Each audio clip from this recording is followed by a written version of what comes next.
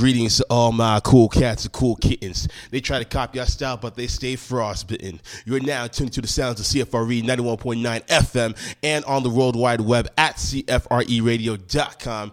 It is your man, DM Cool, and welcome to Cool Radio. What we do is you can catch me on your TV, even on the radio. Pop up at our blind spot, and on my way go. We invading airwaves. Everything airwaves. Hold up, why them haters mad? Ain't no stopping us, ain't no topping us. They be watching us, we so prosperous. Ain't no stopping us, ain't no topping us. They be watching us, we so prosperous. Yes, y'all. Greetings once again. I am your man, DM Cool, and you are now tuned into Cool Radio. Oh, you didn't know? Your ass better call somebody! Indeed.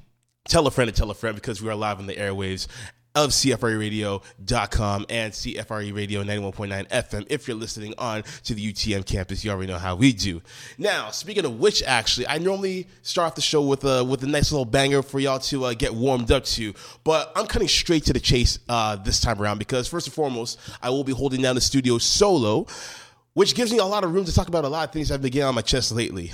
So coming up on today's show, we will be talking about the mishandling of the Black Lives Matter movement. We will be talking about Diddy apparently not getting along with Biggie's daughter, Tiana. We will be discussing Tyga. We will be discussing a whole lot more in between. But before we get to all that, we must get into what is kind of eating away at my core right now, or has been eating away at my core for the past week or so. So without further ado, ladies and gentlemen, it is time to let that ish breathe. Let this bitch breathe! Yes, this edition of Let That Ish Breathe is brought to you by you, the people, because as the people's champ, it is my duty to give the people what they want, and what they want is what they will get. So this week and many other weeks in the past, pardon me, FYI, I'm a little sick, so forgive me. I have been noticing a lot of discussions been popping up about the dreaded term known as cultural appropriation. All right. Now, what I've noticed for the most part in the past, and even still to this day, that people are mishandling the usage of that word, and they're basically using it like a get out of jail free card whenever they see fit that it best suits their own personal narrative. Now, the reason why I'm bringing this up is because of something that happened, I guess you could say, during this past week. And basically what happened was a new picture of Justin Bieber surfaced on the net, and it was basically him rocking dreadlocks. And as you all know, dreadlocks is a popular hair fashion that is worn by black people predominantly. Now, a lot of black people especially, are crying out wolf about how it's cultural appropriation. He's taking the hairstyle, he's making it his own, and white people are getting the credit for it, and black people are being demonized for it.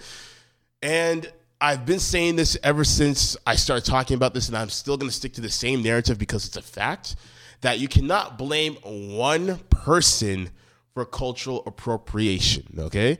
Cultural appropriation is a term that is used heavily and predominantly by the media to allocate black attributes or attributes of other minorities and attribute them to white people and glorify them in that sense. So you cannot blame Iggy Azalea if people are giving her, or if the media is giving her praise for a big booty or something like that, or if the media is giving praise Kim Kardashian for big lips. You don't blame Kardashian for that. You blame the general media. And so the fact that Bieber is getting the blame for cultural appropriating couldn't be further from the truth. I think it's not fair on him. Yes, he does a lot of stupid things, but him as a white guy rocking dreadlocks shouldn't be something that he should be demonized for by the black community. I don't think it's fair that we should do that, because let's put things into perspective for a second. If we're going to judge white people for rocking dreadlocks, a predominantly black hairstyle, then we should kind of get at black people who rock weave, because first and foremost, weave is not a black thing. Weave is something that has been used to mimic other hairstyles of other cultures. For example, like long stringy hair does not belong to white people. Does not belong to black people, pardon me. That's something that's more indicative of white people. That's more something indicative of Asian people. And that's another thing too. A lot of black women in particular who get their weave done, it's done with Asian hair, whether it's Southeast Asian, whether it's North Asian, whatever the case may be, it's usually done with Asian hair. So with that being said, or with that precipice in mind, should we now condemn black women for cultural appropriating other cultures with usage of hair? Of course, we should under that logic, but we shouldn't even be doing that to begin with in the first place. If anything, we should be more defining the differences between cultural appropriation and cultural appreciation. I'm going to get to that later. Now, continuing on with the double standards, what have you, what I've been hearing this past week, especially as far as weave and what have you is concerned, I, along with other people, have been bringing up the fact that, people do demonize others for cultural appropriation, but then they don't demonize themselves if they themselves are guilty of it. So I brought up black women and how they use weave and put blonde in their weave and what have you. And that's mostly indicative of white people because of the fact that it's white people that you normally see with blonde hair and blue eyes, whereas you see some black women who have the blonde weave with the blue context to try and mimic that. But then there are going to be some black people out there, and I've been hearing this for the longest time, especially this past week, that there is a tribe that is indigenous to Australia that have the traits of dark skin, blonde hair, and blue eyes, which are all natural. That's all well and good, but are you a descendant of that tribe? No? If you aren't, then you cannot use that as a scapegoat. That's not fair. That's like me saying, oh, well, because, my cousin from this generation, from the 15th century, used to rock his hair like this, that means I'm allowed to do that as well. No, because at the end of the day, the blood has been so diluted down to the point where you're going to find very little lineage at all to begin with. And if you have no lineage at all to that tribe, to that aforementioned tribe that was in Australia, then you cannot claim that. You cannot use that as your own. That is what I believe, that a lot of people will use cultural appropriation to benefit their own narrative so that they can do what they see fit. So if they want to walk around with a blonde weave, for example, then they're going to use that as their trump card, therefore giving them more credence to do so. But that's not right, because at the end of the day, you can't use that same logic to pardon yourself and to condemn someone else at the same time. It's very contradictory of you to do so. So that's why I have an issue with cultural appropriation in terms of the way people use that term. Now, I'm going to show you the correct way of how to use that term. Remember last year when that woman by the name of Rachel Dolezal was a white woman masquerading as a black woman so that she could participate in different black movements like Black Lives Matter and NAACP? That right there is cultural appropriation. Never mind the charitable acts that she did. Never mind the fact that she taught at different universities and stuff like that. The fact that she woke up every day, put a kinky wig on, darkened up her skin a little bit so that she could at least pass as, mixed or biracial, and then taught in these classes or what have you, that is cultural appropriation right there, because she is trying to pass off as another race so that she can gain acceptance within that race and to try and take on the attributes, whether it be physical or mental, in that regard. That is cultural appropriation, because at the end of the day, she can take off her wig, take off the makeup and all that stuff if she doesn't feel like getting pulled over by the police one day. You know what I'm saying? So that right there is cultural appropriation. As I said earlier in the broadcast, the media praising white people for certain attributes that are allocated back to people of other minorities, but then demeaning those minorities for having those natural attributes, that is cultural appropriation.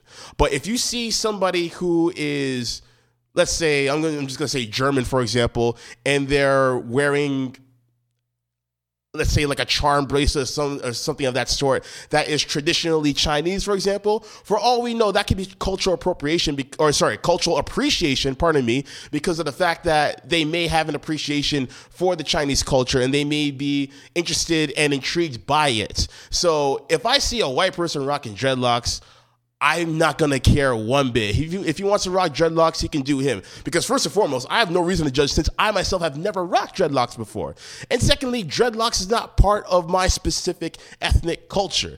If everyone knows that dreadlocks are part of the Rastafarian culture, which was technically originated in Ethiopia, then made its way to Jamaica, depending on how you want to look at it. And basically, there is a huge religious context with dreadlocks. I guarantee that a lot of people in the southern United States of America, particularly the black people, they are just rocking it for a fashion trend, and they don't really know the meaning behind it. I doubt Lil Wayne, 2 Chainz, and Future knows the true meaning of dreadlocks. So if that's the case, and if we are persecuting white people and other people who are non-black who are rocking dreadlocks under that pretense, then why can't we hold those same black people who don't know that much about dreadlocks accountable? That's all I'm saying. Let's just keep it a spade, for example. Let's keep it 100. Let's keep it equal. Let's not demean others just to suit our own benefit, because at the end of the day, that does not benefit anyone, and it's not fair to anyone. So, based on that, let me know what you think. Hit me up on Twitter at DM_cool or cool_radio and let me know what you think. I'm sure there are a ton of points that I missed because I've gone through this issue so many times over and over again. And I hope on the air, at least, unless someone goads me into it, that this will be the last time that I mention this, because cultural appropriation is nothing but a scapegoat for people to latch on to whenever it best suits their narrative, in my opinion. But anyways, we are going to cut to a commercial break, and when we come back, we are going to talk about the Black Lives Matter movement and some of the flaws that have been bestowed upon that movement, so to speak. I'm going to get into a whole lot of that and a whole lot more. But before we get to all that, of course, I'm going to play some Canadian content for you guys. This one, actually, before we get to the Canadian content, we're going to get to some of our American brethren over here. And this one comes from an artist by the name of Big Crit, one of my favorite rappers in the game right now. And this is off of his latest effort, which is entitled It's Better This Way. This one is called Peace on Chain. We'll be right back after these messages. Yeah. Yes, y'all. Welcome back to the show. You are now tuned to the sounds of CFRE 91.9 FM and on the World Wide Web at CFREradio.com. It is your man, GM Cool, and welcome back to Cool Radio.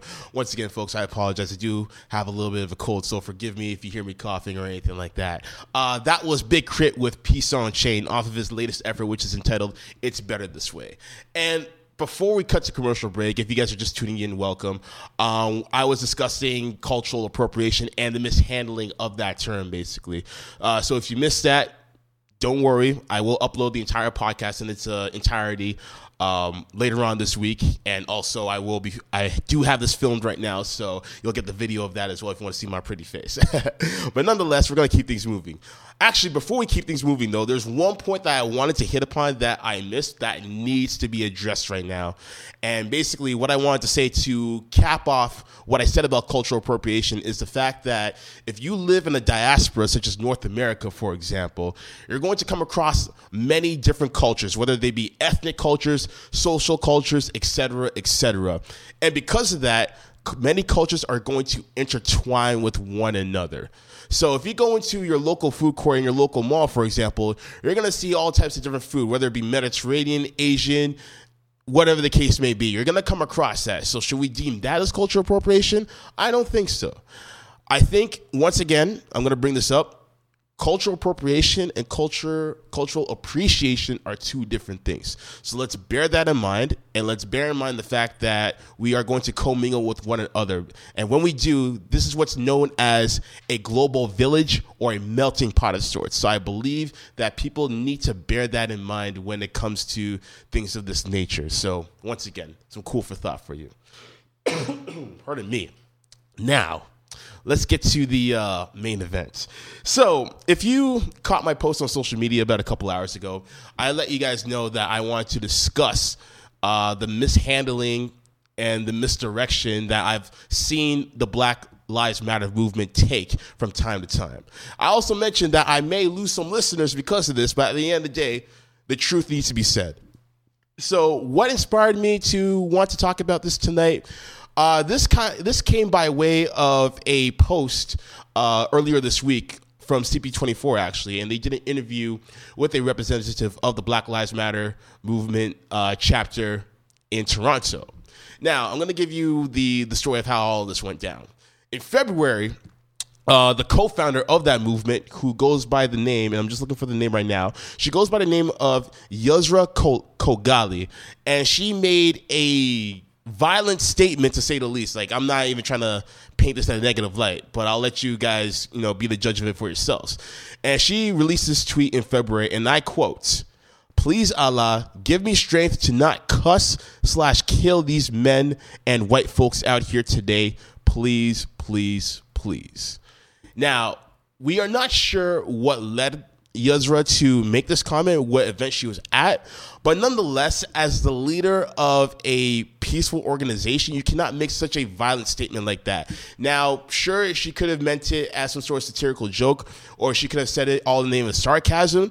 But nonetheless, you can't read emotions through text. So that is why you have to be very careful of what you say on Twitter or on any social media platform, especially when you're the leader of an organization such as Black Lives Matter. Now, anyways, we're going to get into that in a little bit later. So what happened initially, the main reason why this is getting traction is because a reporter from 1010 News Talk Radio discovered this tweet and basically put it out there in the open for the rest of the media world to see. And once that was done, the person who made that tweet, Yusra, she took it down from her Twitter page, basically. And this happened earlier this week, her taking it down or what have you. So CP24 wanted to get into this, and they wanted to discuss why the statement was made, how it was made, the direction that they wanted to go with that statement, what have you. So they asked one of their representatives from the BLM movement to hop on the show and discuss their reasoning for that. They tried to get in contact with Yusra, but she declined. So they got someone else instead to take her place to discuss why they may have said this. And so the person that they got was a rep by the name of Sandy Hudson. Now, she came onto the show, and from the very jump, she was very defiant with wanting to answer why she made the statement and instead relate to other things as well. And this is what Sandy said while she was on CB24. And I quote, she said, "I won't comment on it. It would be besmirching the memory of Andrew Loku, of Jermaine Carby, and the people who have died in our community." She also went on to say that the tweet was not within the public's interest. I'll get to that later on. She also said, "This is tabloid. It's not public interest news. It's not news. What is in the public interest is what our decision makers are going to be doing to ensure that black folks are not discriminated against, unfairly targeted, dehumanized, and killed by police services in our city and country." Now, here's what I have to say about that statement right there. And mind you, the statements were kind of spread throughout the interview, throughout the course of the interview, rather. While I do understand and agree exactly where she's coming from, because the fact that unarmed black people have been gunned down, unrightfully so, with no process trial for these officers, what have you, while I do agree with that, her main issue, that, in my opinion, is that she stuck with that narrative the entire 10 to 11 minutes of that interview. She made her points valid and clear within the first 3-4 minutes of the interview, and she should have left it at there, and she should have attempted to answer for the tweet that was put out there, but she didn't. She continued on with that narrative and refused to, I wouldn't say take responsibility for that tweet, but she at least refused to answer on the behalf of her fellow co-founder, which I found was, a little disappointing to say the least. And I'm going to say this because of the fact that, once again, you have your co-leader or co-founder, rather, of an organization that is meant to bring upon information and light about what is happening with black people in disenfranchised areas of North America. When you have a group like that and you make a violent statement such as the one that she made, whether it's satirical or not, it's going to bring a bad representation of that movement that you're trying to create.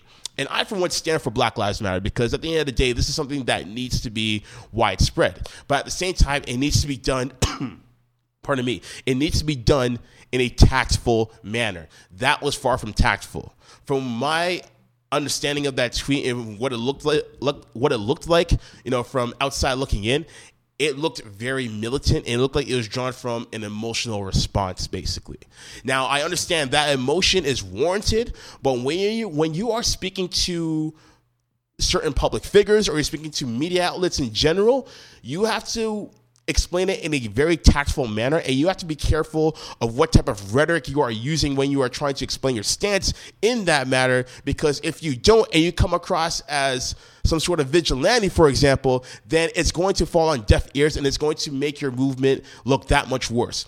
There are people in America who feel like Black Lives Matter movement is some sort of terrorist organization, and that couldn't be further from the truth. But when you make a statement like, "Please Allah, give me the strength not to kill these white people," you are giving them reason to believe that it is a terrorist organization if they are not educated on the matter. So you can't give them fuel for their fire is what I'm trying to say. And this is not the first time that a representative from BLM has made the wrong choice in trying to make an impact. I remember as far back as last year when Bernie Sanders was doing a rally. I can't remember in which city, but then you had two black individuals came in, basically bum rushed him off the stage and basically started talking about what needs to be done within the black community. I get that. Don't get me wrong. But at the same time, you're doing it to the wrong person. That's Bernie Sanders. He's the only one of these candidates that actually gives a damn about black people, basically. You're doing it to the wrong person. And even if you're doing it to the right person, you still need to have some sort of strategy behind that. And that brings me to Hillary Clinton. Now, I remember there was a statement that Hillary came out with in 1994 or 95, somewhere around that time. It had something to do with young black males are predators and they need to be brought to justice to heal. Now, obviously, a lot of black people got offended by that, but at the same time, some of those black people who confronted Hillary Clinton about it, they didn't do it in a tactful manner. Now, whether or not they were part of the BLM movement, that's here or there, basically. That's up for debate. We don't know that for a fact. But the way they confronted her was very emotional. It was very confrontational, and it just made their efforts go for naught, basically. So when you are given that opportunity to speak to someone like Hillary Clinton, one-on-one, face-to-face, you got to compose yourself. You got to be tactful, or else these people aren't even going to care about what you have to say, and your words are going to fall on deaf ears, and they're not going to take you seriously. And that's what I'm trying to say pardon me, about this BLM movement, because some people don't take it seriously because of statements like that. And I feel like Sandy could have done a better job in trying to make her point come across. She at least should have just explained to the best of her ability what that statement meant, because at the end of the day, that was not tabloid. Kim Kardashian talking about how she got a new ass implant, that's tabloid. And she also mentioned that this is not in public interest. Oh, no. This is definitely in public interest, because the public now knows, whether they are educated about BLM or not, they know that they now see a possible radical within your group. And if I were the BLM chapter in Toronto, I would investigate the hell out of what this person meant behind that tweet and then take action with that person, so to speak. Because they do not need someone like that spearheading their campaign, or else all their efforts will go in vain, and that's a guarantee. Now, I had a debate with somebody about this yesterday, actually, when I posted it on the Cool Radio fan page. Make sure you like it on Facebook, by the way. Cool Radio, the word cool, all in caps. Just putting it out there. And basically, I'm not going to go into the entire details of that debate. You can check it out for yourselves. But one of the things that, this loyal listener mentioned was how it's somewhat comparable to Trump, and how Trump is racist, but no one gives him any type of, reprimand for it. But I disagree, because of the fact that Donald Trump and his campaign and the BLM chapter in Toronto are two completely different entities. The main difference is the fact that we all know that Trump is a racist. We all know that he's a fascist, a dictator of sorts.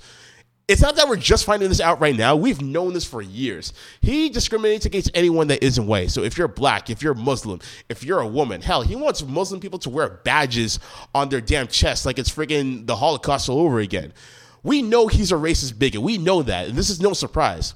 It's disappointing that he has a legion of followers that feel this way, but at the end of the day, that we know his campaign is filled with hateful rhetoric. That has been the standard of his campaign ever since he began it. Now, as far as Black Lives Matter Toronto is concerned, they are not a hateful campaign movement. They are supposed to be a peaceful campaign brought upon to bring about certain injustices to the light of the rest of society. But when you have a person in your camp who just so happens to be the co-founder who has said these hateful things about people of other races, in this case white people, then that basically changes the status quo of what your organization is supposed to be about, and that is a problem. And that was a problem that I was trying to illustrate to the listener in question. So no, there are no similarities between the two. They are worlds apart from that standpoint. And also, I had a conversation with one of my friends earlier today. Shout out to my homegirl, Kayla. And basically, she mentioned how she went to a Black Lives Matter movement with her brother and her mother. Now, keep in mind that this person is biracial, okay? So both her and her brother are biracial, and her mother is white. They went to one of the movements in North York, and she told me how she overheard some people judging her mother just because she's white and how she doesn't deserve to be here and all those things in between. I'm not saying that was said by the leader of the campaign. I'm sure it was just some followers who said that. But even then, when you say something like that devalues and destroys the entire purpose of what your campaign is about. Because not only are you trying to bring awareness to people of your own community, of course, but you're trying to bring awareness to people who are on the outside looking in, especially white people. And white people have something called white privilege, and basically that means that they are given the benefit of the doubt, and they do not have to go through certain hardships that people of color have to go through. So when you want them to understand what you guys go through on a daily basis, that you can't say demeaning things about someone who is not black, who is at your rally, because they want to show their support. But when you're not giving them the opportunity to do that, then once again, you're defeating the purpose of what your movement is all about. So in closing to this segment, just hold up the BLM movement with a sense of integrity, because at the end of the day, people will not take it seriously if you're spewing out hateful rhetoric like wanting to kill white folks. Do not take the Malcolm X by any means necessary approach, because that is not going to work. It did not work for him. It's not going to work in 2016.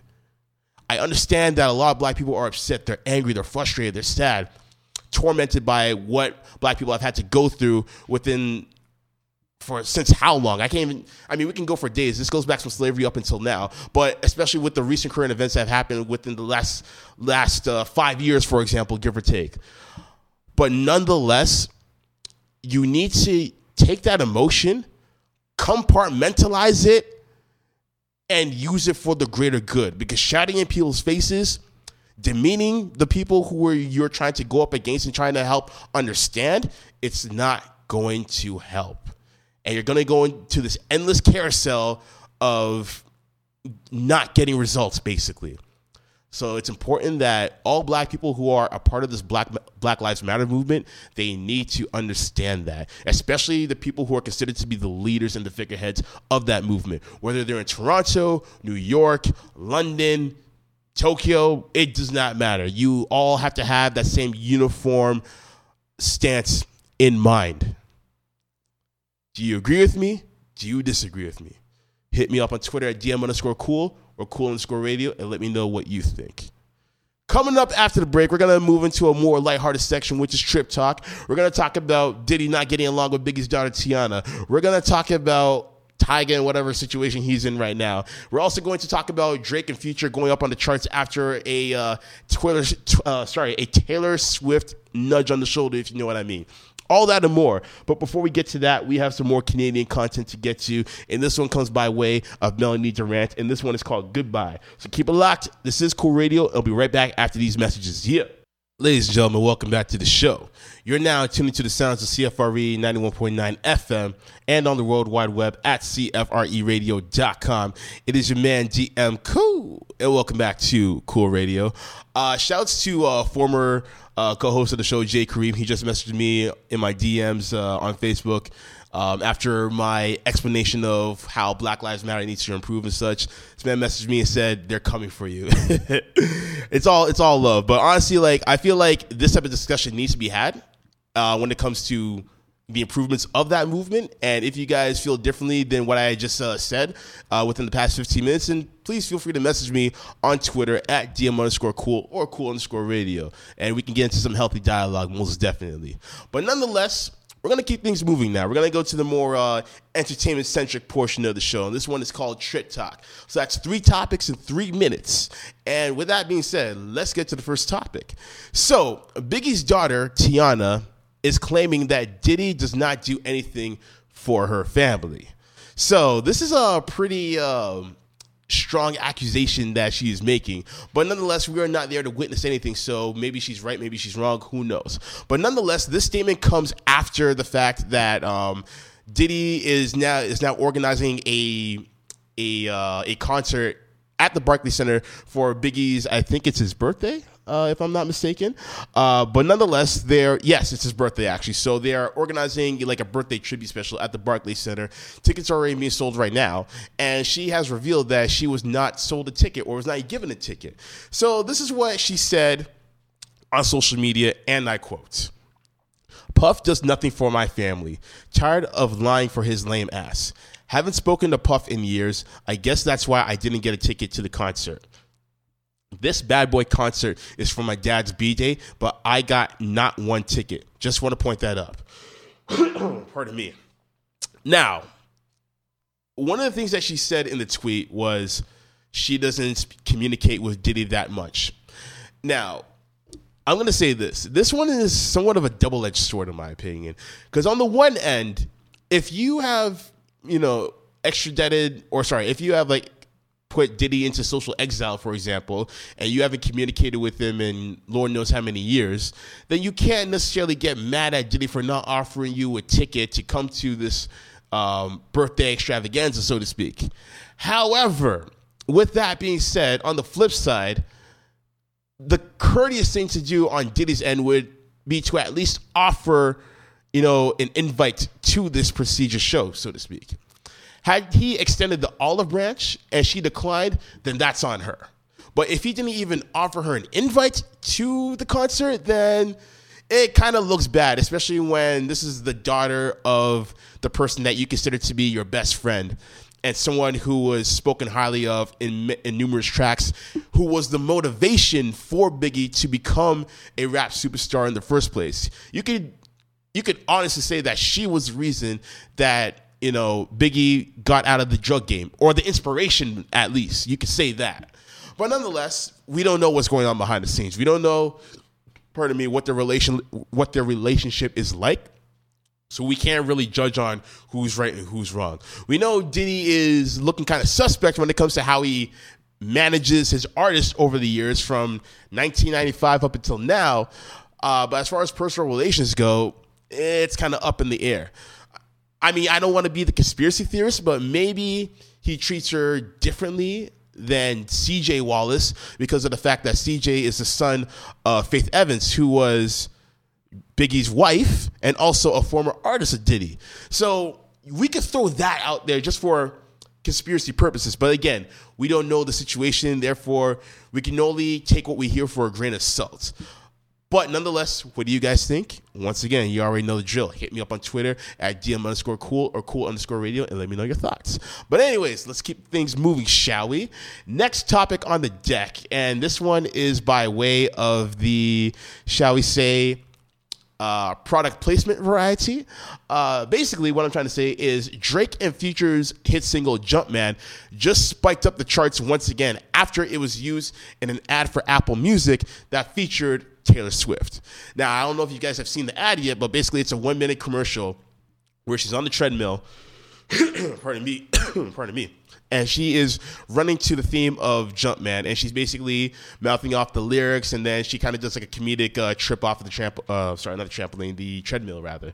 So because of this, product placement, basically, the sales of that single have now gone up. And that kind of just shows you the power and the marketability of hip hop. And it's just like what my guest from last week was saying, Ace. She was saying how hip hop is always used as the vessel for pop culture marketing, basically. And it's used as a huge vessel for marketing in general. And this is proof of that, basically, because of the fact that you have someone who is as influential as Taylor Swift, kind of, unofficially indoctrinating herself into the hip-hop aspect of pop culture, basically. And she's been doing this for the last couple of years, being friendly with Kendrick Lamar, using certain hip-hop influences within her music and what have you. And hey, much power to her.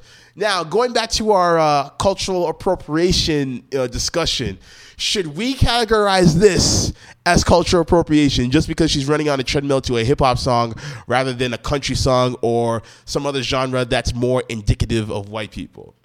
again, I just kind of laugh at the hilarity of the concept of what people think cultural appropriation is in our day and age, basically. But nonetheless, not to digress back towards that, I just think that in general, it just shows how hip hop is growing and expanding and it's becoming the voice of pop culture. It is basically where pop culture starts. A term like "what's up" was only used within the hip hop community, but now it's almost like secondhand. That whether you're in the hip hop community or not, you'll use it regardless anyway. I can pass by a 65-year-old white man, walking with his wife, and if he says what's up to me, I'm just saying, hey, nothing much. How you doing, man? So that just shows how powerful hip hop can be, and to never underestimate the power of hip hop. It can be abused, but if used correctly, it can create an influence such as that. So props to Drake and Future for that, whether you like them or not. And finally. Finally, on the docket for Trip Talk, and this really should have been used for Wankster of the Week, but my Wankster this week was far too strong in that regard. But nonetheless, I digress. This topic comes by way of Tyga and Blac Chyna and Rob Kardashian. Now, as we all know, Tyga had a baby with Blac Chyna, and basically he is now a baby daddy, basically, because they broke up. Because he started dating Kylie.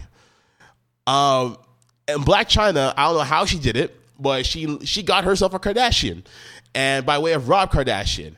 And Rob Kardashian and Blac Chyna. By the way, what's her real name anyway? I have no idea what this stripper's name is. But anyways, someone please tell me, DM_cool_radio, hit me up, tell me what her real name is.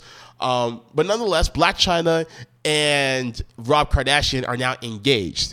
So now, Tyga's child, I think his daughter, I don't know if it's his daughter or son, but nonetheless, he is now not only the father, but he is now technically the uncle to his own child. Oh, God. Okay. I don't even know what to make of this. First of all, I'm just going to say one thing and one thing only. The Kardashians are the devil incarnate, okay? Nothing good comes out of being affiliated or related to the Kardashians. But some people will still sit up there and say that they are one of the most influential families in all of pop culture, and we should give them credit for making so much money off of their name and making it into a brand, even though they spread disease and famine wherever they go. But hey, that's none of my business.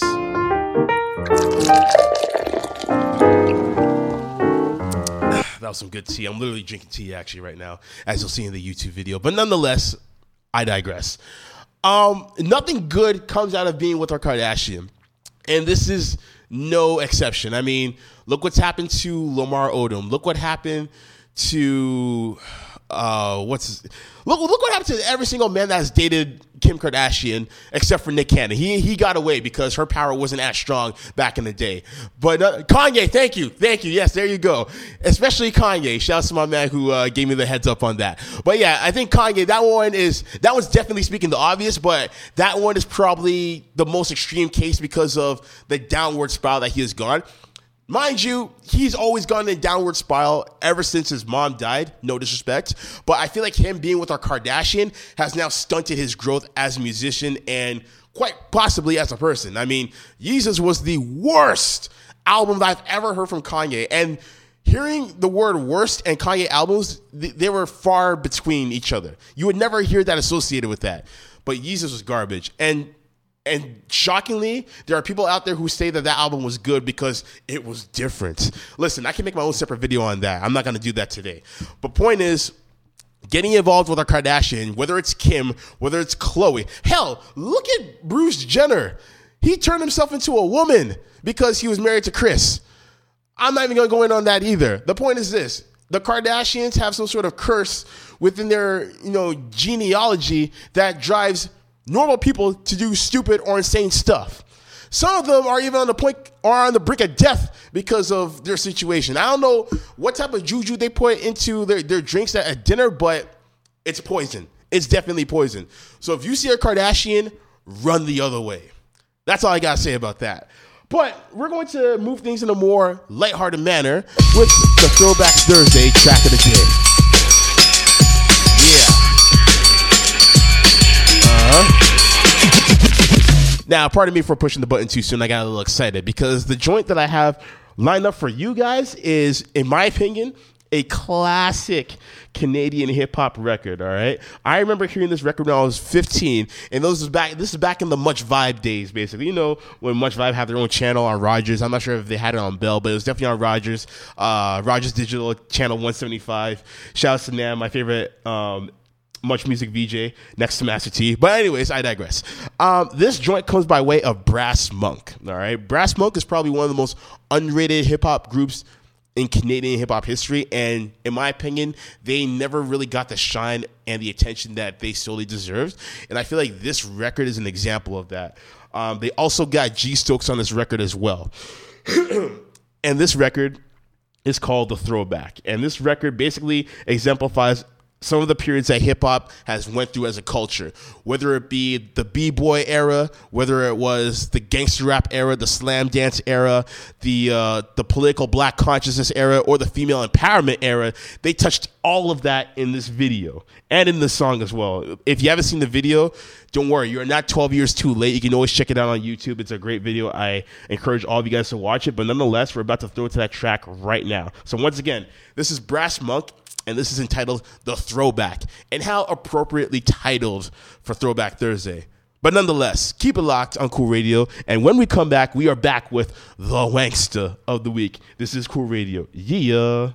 What's going on, people? It's your boy Femi Lassie and man, It's your man Bo Pinto at Bo Pinto. J Hood from the Toronto Argos. You are now tuned in to Cool Radio 91.9 FM. It was an amazing interview. I had an amazing experience. Had an amazing time. The best radio show experiences I've had ever. Stay tuned for the hottest in news, hip-hop, entertainment, and everything. Every Thursday at 8 p.m. Big shout out to DM Cool. Good vibes. Love you, man. You're famous. I love it.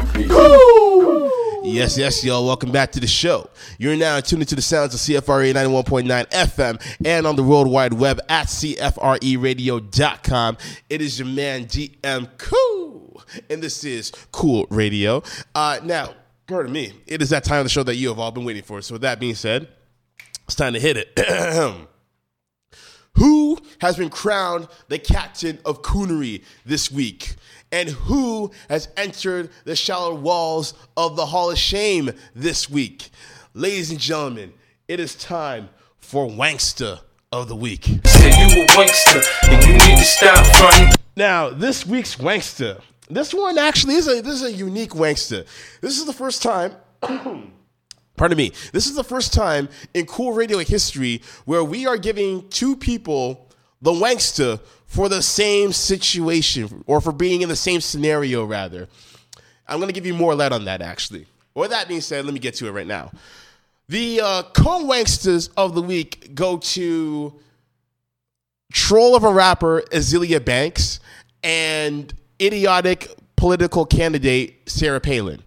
Now, here's the reason why these two are getting the Wankster of the week. Now, it's a little bit of an addition of story time right now. So I'm going to rewind you guys back to, I think it was about 2 weeks ago, if I'm not mistaken, 2-3 weeks ago tops. And basically, I give Sarah Palin the Wankster because of some comments that she made about black people, basically, and calling them punk-ass thugs and using punk-ass thuggery tactics, basically.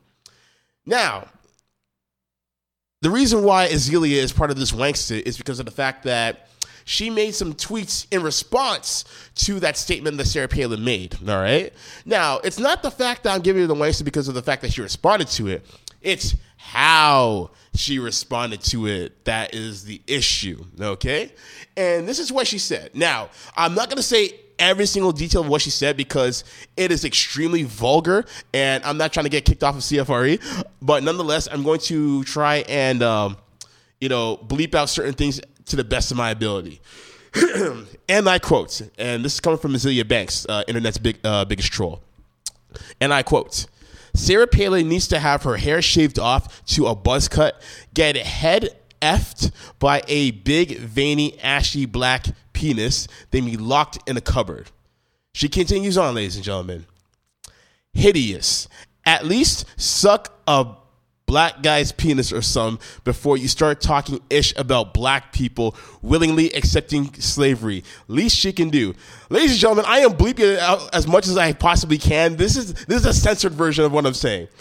And then she finally goes on to say, honestly, let's find the biggest, burliest, blackest Negroes and let them run a train on her. Film it and put it on World Star. Okay. You know what? There are times where I don't want to give this girl the wanks of the week because all she does is troll the internet. But this is not how you handle racism, okay? I know earlier on the broadcast I made some critical remarks about BLM, which I do still stand by. But I can at least say that they are nowhere near the level of ignorance as this person is right here. That is not how you get people to take you seriously. At this point in time, I'm wondering a few things. I'm wondering who is her PR team? Where is her PR team? She needs to fire her PR team. She has the same PR team as Chris Brown, or she has her own PR team in the sense that she is her own PR team. I have no words. Not yet, at least. I will get some later on. But right now, let's move on to Sarah Palin and why she's getting a part of this wankster as well.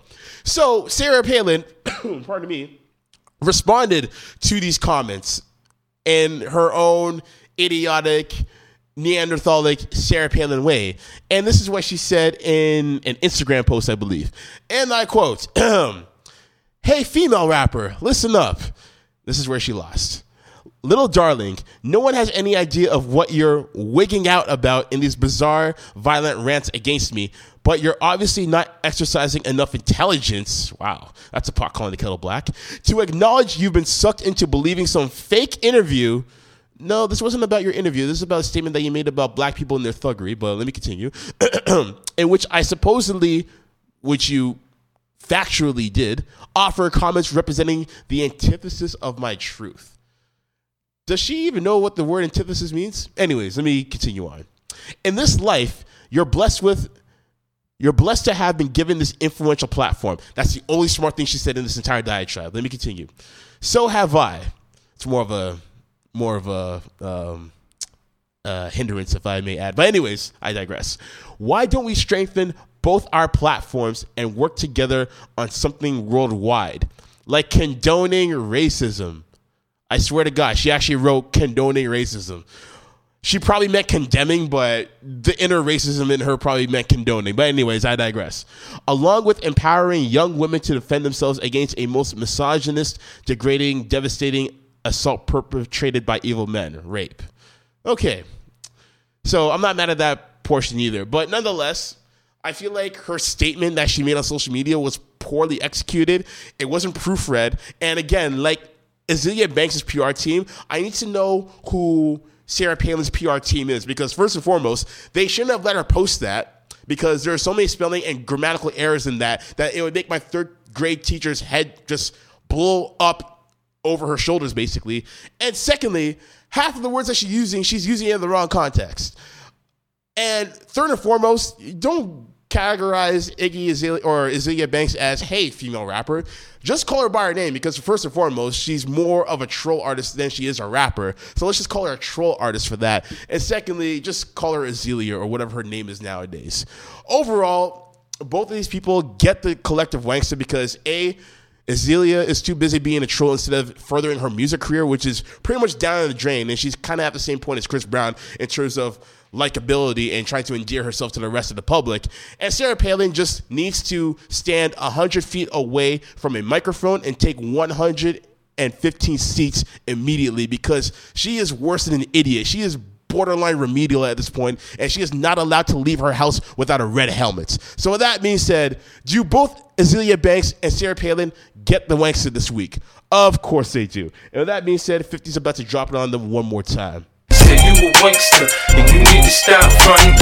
Ladies and gentlemen, that is the end of yet another broadcast of C.O.O.L Radio. I thank you guys for tuning in. Once again, if you guys agree or disagree with my comments about cultural appropriation, Black Lives Matter, or anything of the sort, please feel free to hit me up on Twitter at DM_cool or cool_radio. Next week on the show, we have my man Jay Goody, straight out of Toronto. He will be in the studio and he will be discussing his new material with us. If you know somebody who has missed the live portion of this broadcast, tell them that they can find it, by week's end on our SoundCloud page, which is at cool_radio. Make sure you follow it and subscribe to it. Also, the YouTube page as well. Once again, at cool_radio. Make sure you subscribe to it. And also our Facebook page. Make sure you like it and be a fan of it. Cool Radio. No underscores. And once again, all the words, or all the letters rather, in cool are in caps. And ladies and gentlemen, change will be coming very soon.